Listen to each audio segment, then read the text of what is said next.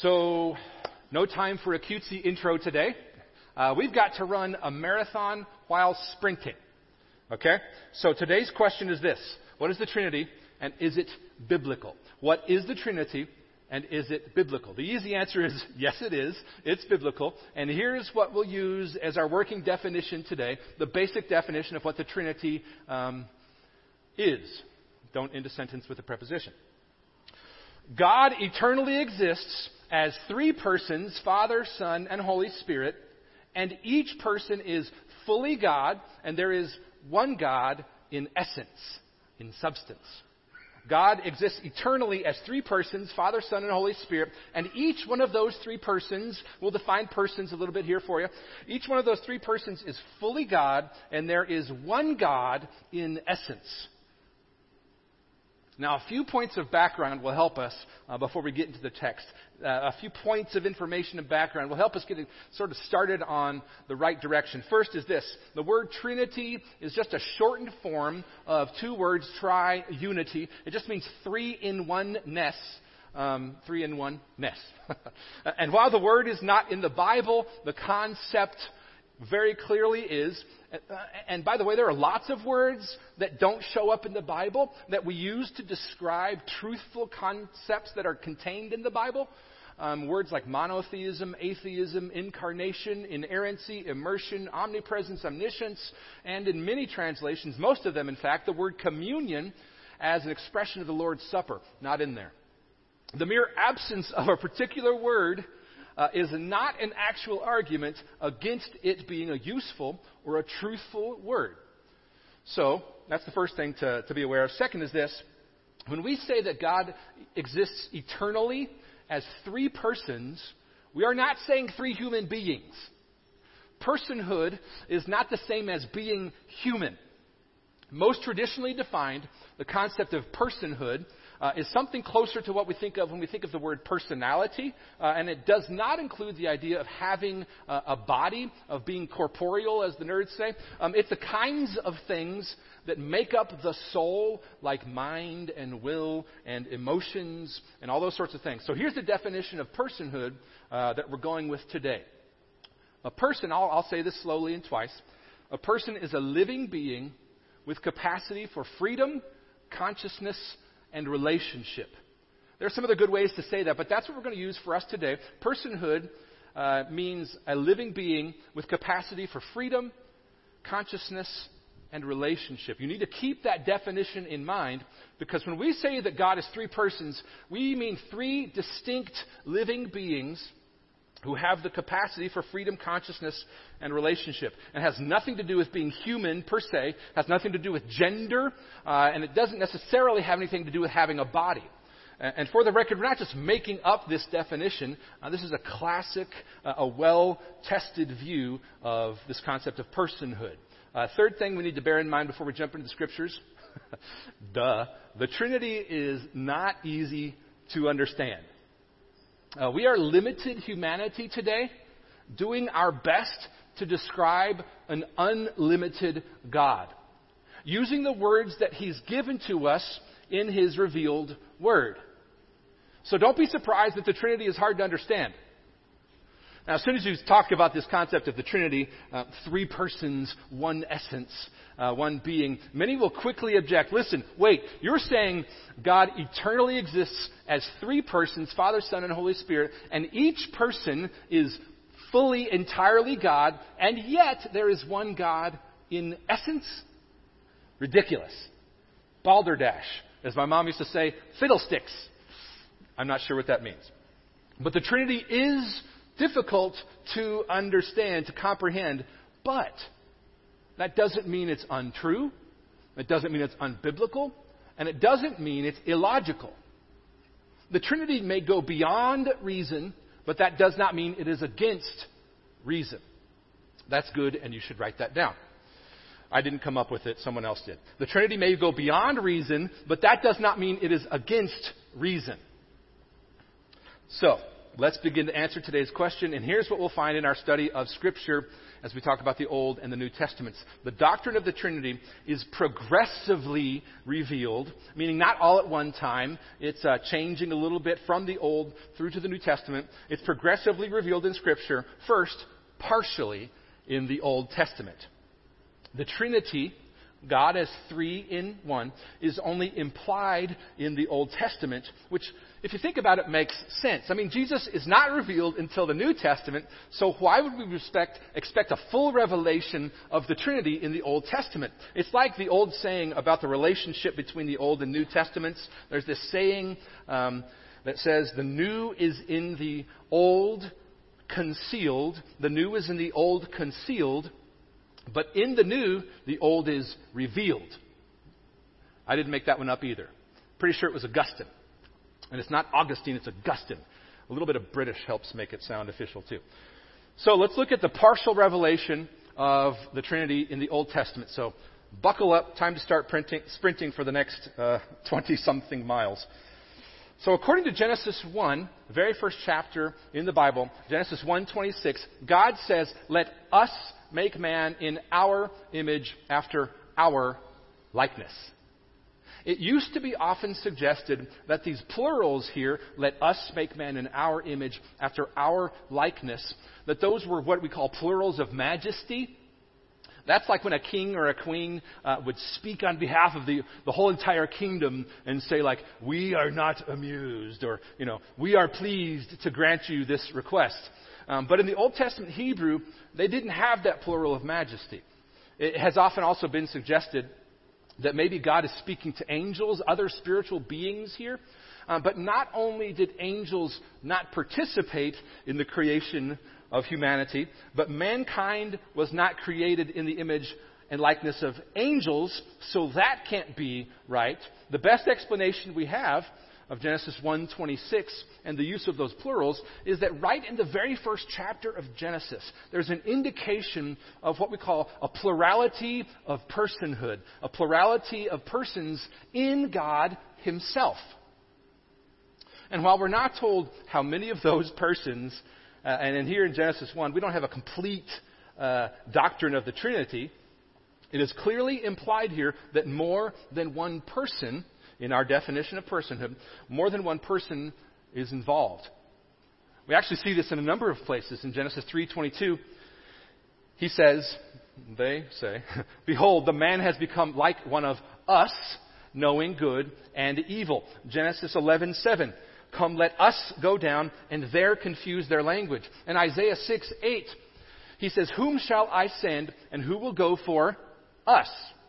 Isaiah 6:8 is an example of God speaking to Himself, using both singulars and plurals, sometimes in the same sentence, sometimes over an entire passage, sometimes in the book of Isaiah, in multiple passages throughout the entire book. There's a clear implication of a plurality of persons, at least in some basic terms. There are also passages in the Old Testament where one person is called God or Lord, and that one person is distinguished from another person who is also said to be God. These aren't examples of polytheism, don't worry. These are examples of the Trinity at work, speaking to itself in the Bible. This is actually quite common. God speaks to Himself as He acts.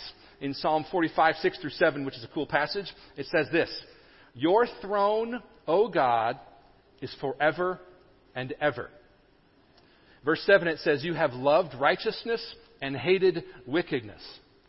Therefore, God, your God, has anointed you with the oil of gladness beyond your companions. Now, this is a bit complicated, but try to track with me. I'll try to slow down a smidge. Not only does it call the king in verse 6, God, your throne, O God, but he says his throne will last forever and ever, which describes something beyond normal earthly kingdoms, right? And then in verse 7, look at this. It says, God, your God, has anointed you with the oil of gladness beyond your companions, which implies that God is speaking to God, the Father to the Son. The Father to the Son, whose throne will last forever and ever, and the Son who has been anointed with the oil of gladness from God the Father beyond his own companions. One well-known Testament scholar says this: it's an example of the Old Testament language, which is sort of a limited, like human language is limited in its scope to communicate unlimited, amazing, holy, beyond us things. It's an example of the Old Testament language bursting its banks to demand more than human fulfillment. We also see this later in Psalm 110, verse 1. In Psalm 110, verse 1, David himself says, "The Lord," meaning God the Father, "the Lord God the Father says to my Lord, God the Son, sit at my right hand until I make your enemies your footstool." We know that this is the case because in Matthew 22, Jesus himself, he rightly understands that right here in Psalm 110, David is saying, God the Father said to God the Son, "Sit at my right hand."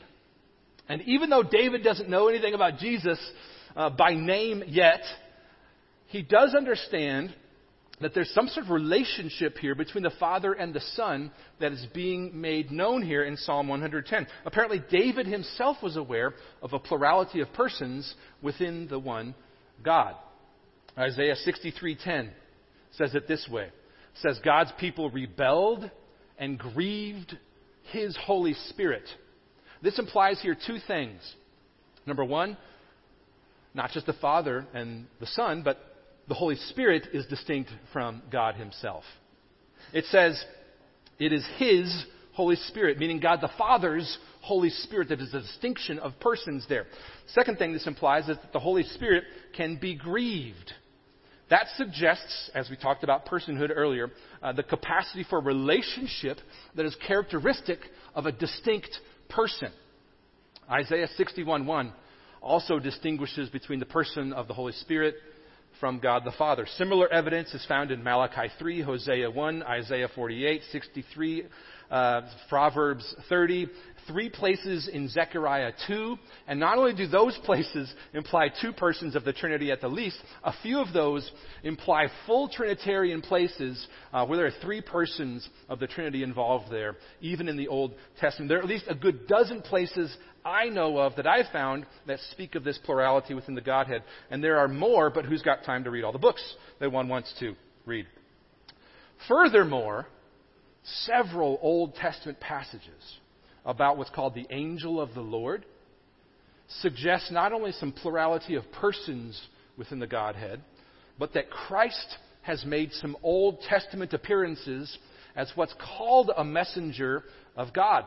We know this because the word that's translated angel usually just simply means messenger, meaning a created spiritual being, a created being. But at some points in the Old Testament, this messenger, who is distinct from the Father and the Spirit, is literally called God or the Lord, which implies eternality, foreverness, as distinct from being a created being. This happens in a number of places. Genesis 16, Exodus 3, Exodus 23, Numbers 22, Judges 2, Judges 6. We're not just making this stuff up. It's throughout the Old Testament. So, if the doctrine of the Trinity is progressively revealed in the Old Testament, meaning it's partially revealed in the Old Testament, then when we get to Jesus, we see this concept of God being 3 in 1 much more completely revealed. Very explicitly so, which makes sense when you think about it, right? Since the New Testament tells the story of the coming of the Son of God to the earth, it makes sense that we would see more explicit teaching about the 3 in 1, the Trinitarian nature of God himself. So let me give you a few representative examples here, starting with one of the best. This is one you're going to want to remember in conversations with people. Matthew 3, verses 16 and 17. Matthew 3, 16 and 17. This is when Jesus was baptized. And it says this: the heavens were opened to him, and he saw the Spirit of God. Jesus saw the Spirit of God descending like a dove and coming to rest on him. And behold, a voice from heaven said, "This is my beloved Son, with whom I am well pleased." At one moment, we have all 3 persons of the Trinity Notice this, performing three distinct activities. The Father speaks from heaven, the Son is being baptized and spoken to from heaven, and the Holy Spirit descends to rest upon and empower Jesus for ministry. At the end of Jesus' earthly ministry, in Matthew 28, another great example, an explicit example of the Trinity. He tells the disciples, this is part of the Great Commission, we call it, Matthew 28:19. Jesus tells the disciples that they need to go, that they should go and make disciples of all nations. And that says, baptizing them in the name of the Father and of the Son and of the Holy Spirit. The use of the Father and the Son here show not only distinctness of personhood, same with the Holy Spirit, but also closeness of relationship. Father, Son, family relationship there. Also notice that the Holy Spirit is put on the same level as the other two persons of the Trinity. Baptizing them in the name of the Father and of the Son and of the Holy Spirit. Final piece of evidence here to look at in this section, 1 Corinthians 12:4-6, is a representative example. There are others of this.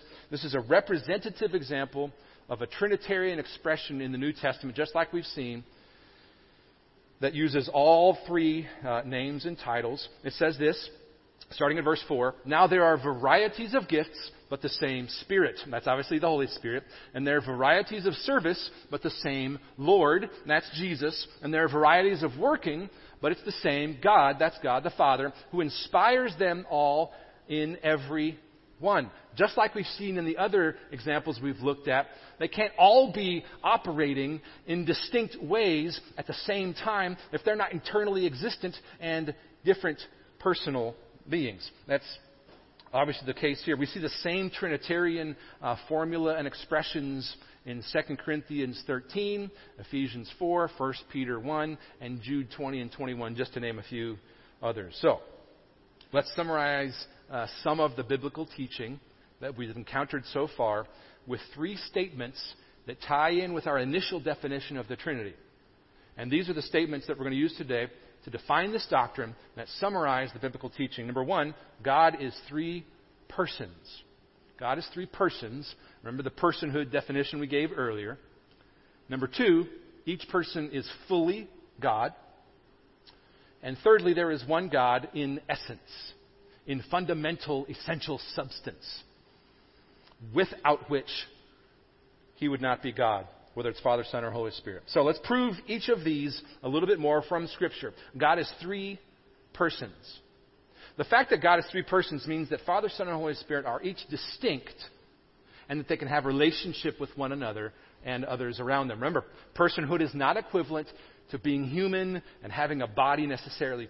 Personhood is the capacity for freedom, consciousness, and relationship. We see this distinction of persons not only in the Old Testament passages that we've already looked at, but in a bunch of additional New Testament passages. John 1:1-2 tells us this.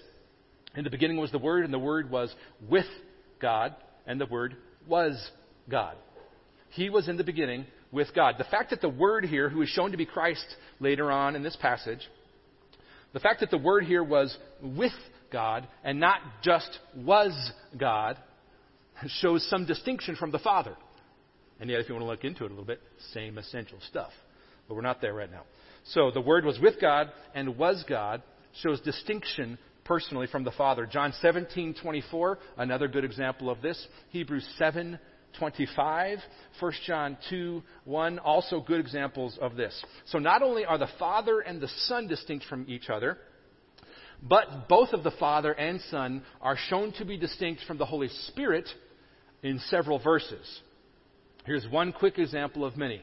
Jesus says this, John 14:26.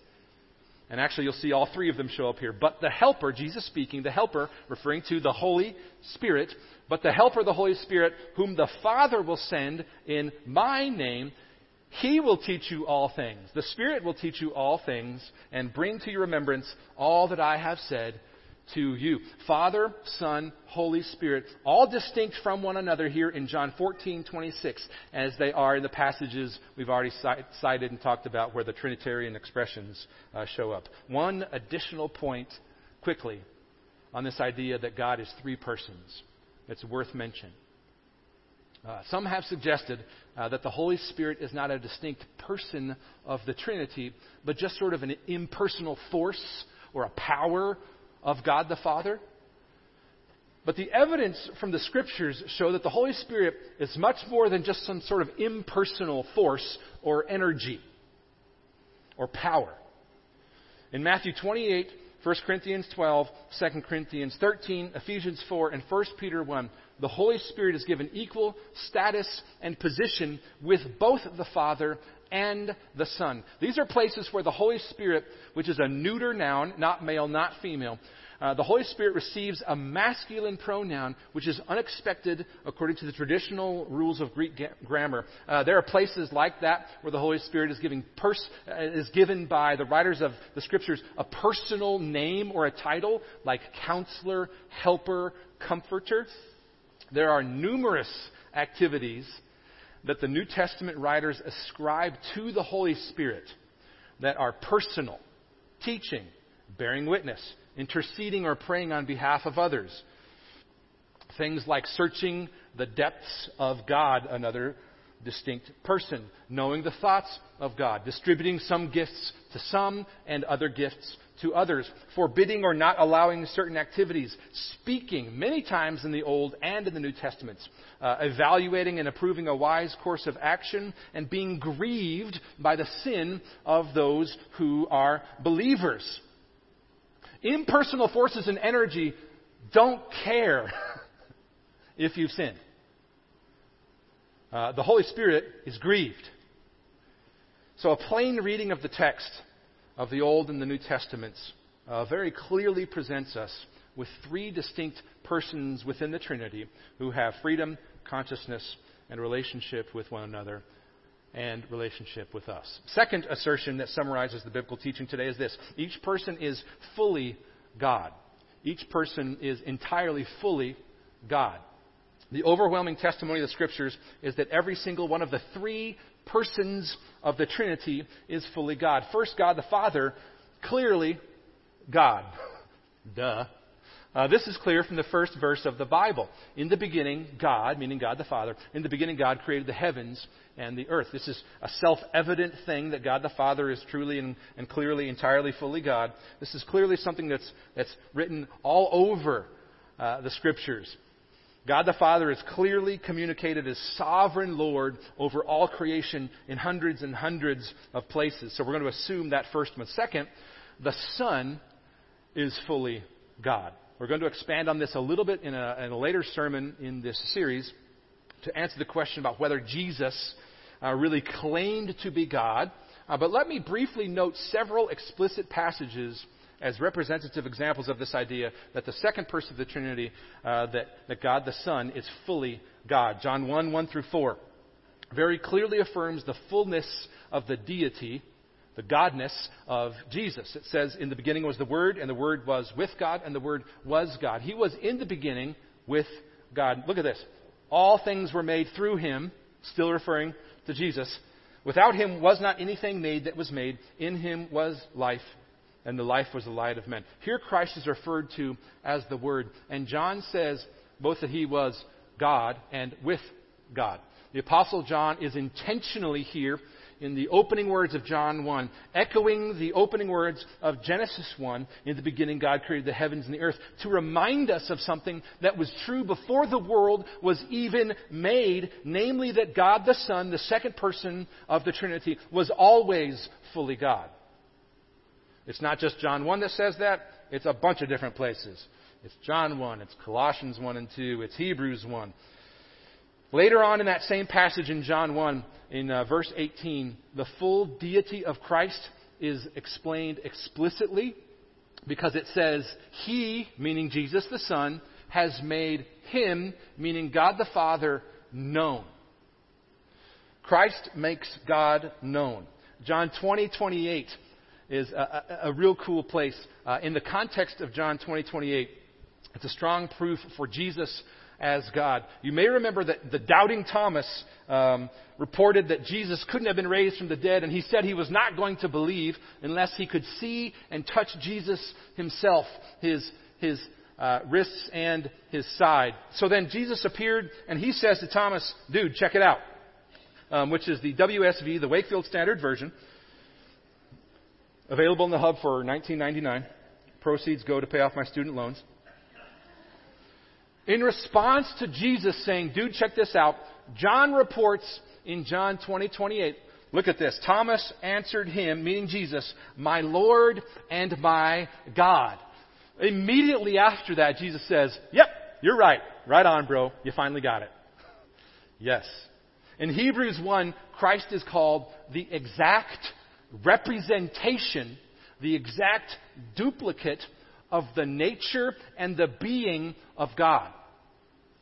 Meaning whatever attributes or power or holiness God the Father has, the Son also has. In that same chapter in Hebrews 1:10, the author of Hebrews even ascribes the creation of the heavens and the earth to the second person of the Trinity, Jesus the Son, when he says, when the writer says, you, Lord, laid the foundation of the earth in the beginning, and the heavens are the work of your hands, referring to Jesus. Paul says in Colossians 2, verse 9, in him, in Jesus, the whole fullness of deity dwells in bodily form. Titus 2:13 refers to our great God and Savior, Jesus Christ. 2 Peter 1:1 speaks of the righteousness of our God and Savior, Jesus Christ. Many other passages could be cited. So second person of the Trinity, Jesus, the Son, is also fully God. Third person of the Trinity, the Holy Spirit, also fully God. We've already shown many verses that show God the Father, Son, and Holy Spirit put on equal levels, that classify the Holy Spirit as attaining to the same status as divine along with the Father and Son. And here are just a couple other examples that show that the Holy Spirit is also fully God. Acts 5:3 and 4. Acts 5:3 and 4. Peter asks Ananias, because Ananias is in trouble, why has Satan filled your heart to lie, look at this, to the Holy Spirit? You have not lied to man, but to God. According to this verse, to lie to the Holy Spirit is the same as lying to God. Paul says in 1 Corinthians 3:16, do you not know that you are God's temple? You're the place where God lives, and that God's Spirit dwells in you. God can't live in you if God's Spirit's not in you. Paul couldn't say this if the Spirit was not fully God. Psalm 139:7-8 teaches that the Spirit is omnipresent, everywhere present. 1 Corinthians 2:10 and 11 teach us that the Spirit is omniscient, all-knowing. In John 3:5-7, Jesus' own words teach that the third person of the Trinity, the Holy Spirit, that the Holy Spirit alone brings new spiritual life. The overwhelming witness of both the Old and the New Testaments is that the Father and the Son and the Holy Spirit, all three fully God. So, up to this point, we've made biblical arguments for the first two of three statements that summarize the biblical teaching. Namely, number one, God is three persons. Number two, each person is fully God. And if the Bible only taught those first two assertions we've made, we would have no logical problem at all in fitting them together, because we would simply say that logically there are three gods. The Father, Son, and Holy Spirit are all fully God, and we would have three equally divine beings, which is a form of polytheism. We'd probably call it something like tritheism, belief in three gods. But Scripture is abundantly clear that there is only one God in essence. The three different persons of the Trinity are not only one in purpose and in agreement on what they think, but they are one in essence, in substance, in their essential nature. In other words, the clear teaching of Scripture is that God is only one being. There are not three gods, there is only one God. This is the case in hundreds and hundreds of passages throughout the Scriptures. Deuteronomy 6:4 and 5 is one of the most famous. It says, "Hear, O Israel, the Lord our God, the Lord is one. You shall love the Lord your God with all your heart and soul and might." When Moses sings in Exodus 15:11, he says, "Who is like you, Lord, among the small g gods? Who is like you, majestic in holiness, awesome in glorious deeds, doing wonders?" The answer is obviously No one. When God himself speaks in hundreds of places, he repeatedly makes it clear that he is the one and only true God in the universe. He says, Isaiah 4, 5 through 6, representative of hundreds of places in just the Old Testament, he says, I am, this is him speaking about himself, I am the Lord God. There is no other. He shares that title with no one except the Father, Son, and Holy Spirit. Besides me, there is no God. I equip you, though you do not know me, that people may know from the rising of the sun and from the west that there is none besides me. I am the Lord, and there is no other. The New Testament also very explicitly affirms that there is one God. Romans 3, 1 Corinthians 8, 1 Timothy 2, James 2. The overwhelming witness of both the Old and the New Testament points to three persons, every one of whom is fully divine, and yet God exists as one being in essence, in supernatural, holy, infinite, essential stuff. And if these three persons are fully divine and yet one in essence, then we'll end today with this. Then God eternally and necessarily exists as what we've called today the Trinity. He eternally and necessarily exists as the Trinity. Think about this. Just from a few of the verses, the passages we've cited today. When the universe was created out of nothing, before time and before space and before matter, think of what the Trinity did. God the Father spoke the powerfully creative words. God the Son was the divine agent who carried out these words, and God the Holy Spirit was actively moving over the face of the waters. If just what we just said is true, then God eternally and necessarily exists as the Trinity taught in the Bible. Three persons, Father, Son, Holy Spirit, each person fully God, and there is one God in essence. No other description of the God of the universe is worthy of our worship. No other being can handle holiness and righteousness. No other being can judge from the purity of heart that the one and true God of the universe does. This is who we worship, friends. Let's pray.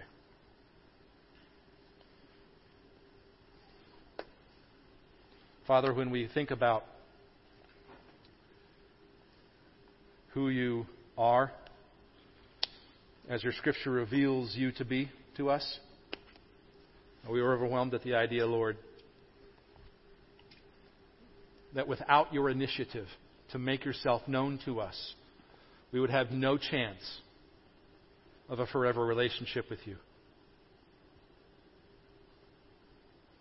Father, we are humbled at the thought of the reality of the depth of your perfection and your holiness and your character,